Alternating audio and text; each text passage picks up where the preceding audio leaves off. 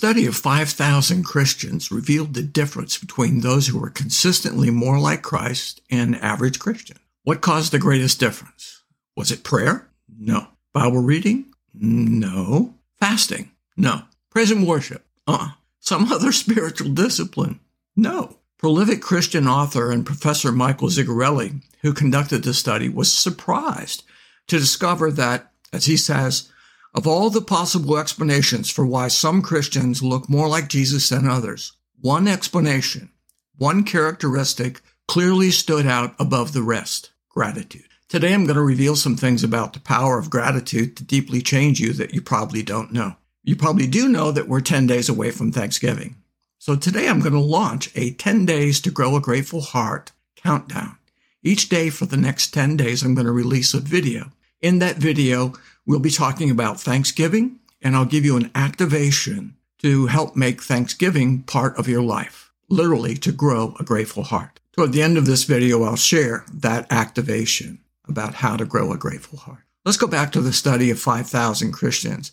Professor Zigarelli concluded that the influence of gratitude was much greater than any of the spiritual disciplines, and it really did explain why some Christians were more like Jesus. By that, he meant that they consistently displayed the fruit of the Spirit, the virtues of Galatians 5:22-23. Galatians 5:22-23, as you'll remember, is, "But the fruit that the Holy Spirit produces in us is love, joy, peace, patience, kindness, goodness, gentleness, faithfulness, and self-control." The Holy Spirit produces the fruit in us.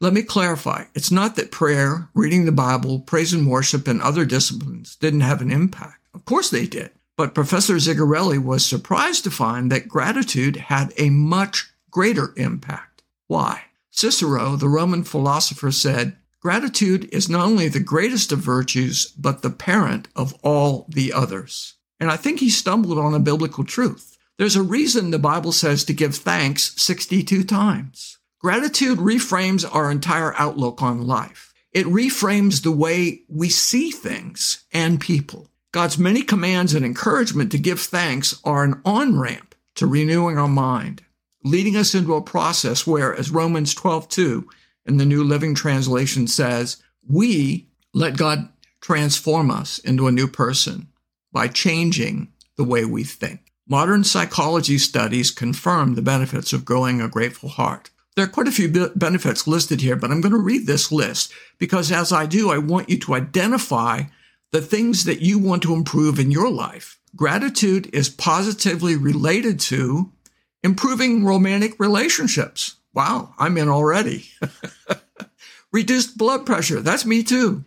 Job satisfaction. Making people like us. Self-esteem and overcoming insecurity. Life satisfaction. Enhanced positive emotions. Reducing envy and comparison. Vitality. Improve sleep. Make us more giving. Finding meaning and purpose in work and finding meaning and purpose in life. Resilience. The ability to bounce back from life's difficulties. Happiness. Rejecting worry, discouragement, and depression. Coping with family problems. Studies also show that gratitude increases optimism, increases the frequency of exercise, gives hope, decreases materialism, creates empathy, where we care more about people. Gratitude makes us willing to help others, even at our own expense. And gratitude improved overall health. The activation. Psalm 9:1 in the NIV says, "I will give thanks to you, Lord, with all my heart. I will tell of all your wonderful deeds."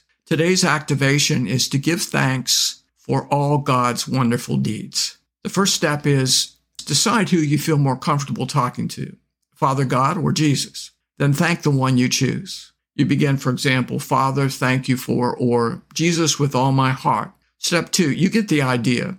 Make it personal to God or Jesus. Talk to them out loud and tell them what's on your heart. There are 3 parts here. I want to emphasize that all 3 parts are important. First, what are you grateful for? Choose something for which you are truly and deeply grateful. Second, why is that thing important to you?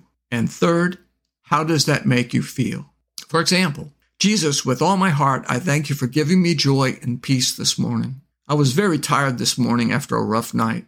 I was in pain and struggling to get started this morning. I had no peace and I was grumpy. I opened my Bible to where I left off yesterday and I read Proverbs 8:32. So listen, my sons and daughters, to everything I tell you, for nothing will bring you more joy than following my ways. Oh, Lord, you did it again. You gave me a verse that changed everything. I read joy, and that's what I needed. Joy came, and then peace followed. That made me feel so loved. Jesus, your love isn't just something I read about in the Bible. I felt your love for me today as you helped me renew my mind. It's going to be a great day. Thank you, Jesus. I love you. Step 3. In your journal or in a note-taking app, write the story of what God did, why that was important to you, and how that made you feel. Do this the first thing every day.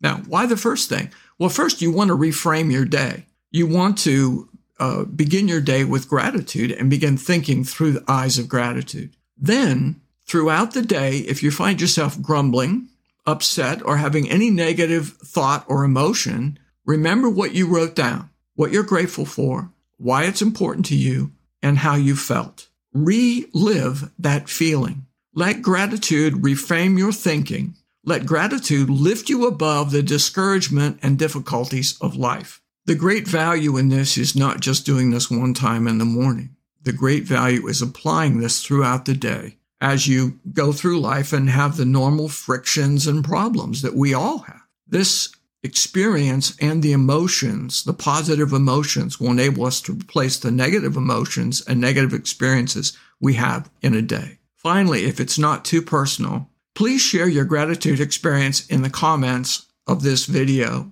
And every day there will be a video. Please put your comments in the video. Your comments will become more powerful to people than the videos ever could be. Real life experiences inspire people. So if God does something wonderful to you through gratitude, please share it. And thank you for doing that. So how do you join the 10 Days to Grow a Grateful Heart? Just subscribe to this channel. Click on the bell to receive notifications of every day's videos. And every day there's going to be a video, probably be 4 to 6 minutes, about that range. Watch the video, do the activation, then apply your morning gratitude experience throughout the day as needed. And within 10 days, you'll begin to grow a grateful heart. Now, I want to emphasize here, I read articles about research showing that giving gratitude, even for a few days, can change you. And the impact can be deep and long-lasting. That's what the research shows. So this is a very powerful thing. And by the way, if you simply can't think of anything you're grateful for, I've posted lists of prompts that will help you remember what you have to be grateful for. They're on my website here. I'm excited to launch 10 Days of Thanksgiving Countdown. I look forward to reading your comments about how gratitude has affected you and what God is doing in your life. If you enjoyed this podcast, please like, comment, and subscribe. Thank you for listening, and thank you for doing the activation to let God transform you into a new person by changing the way you think.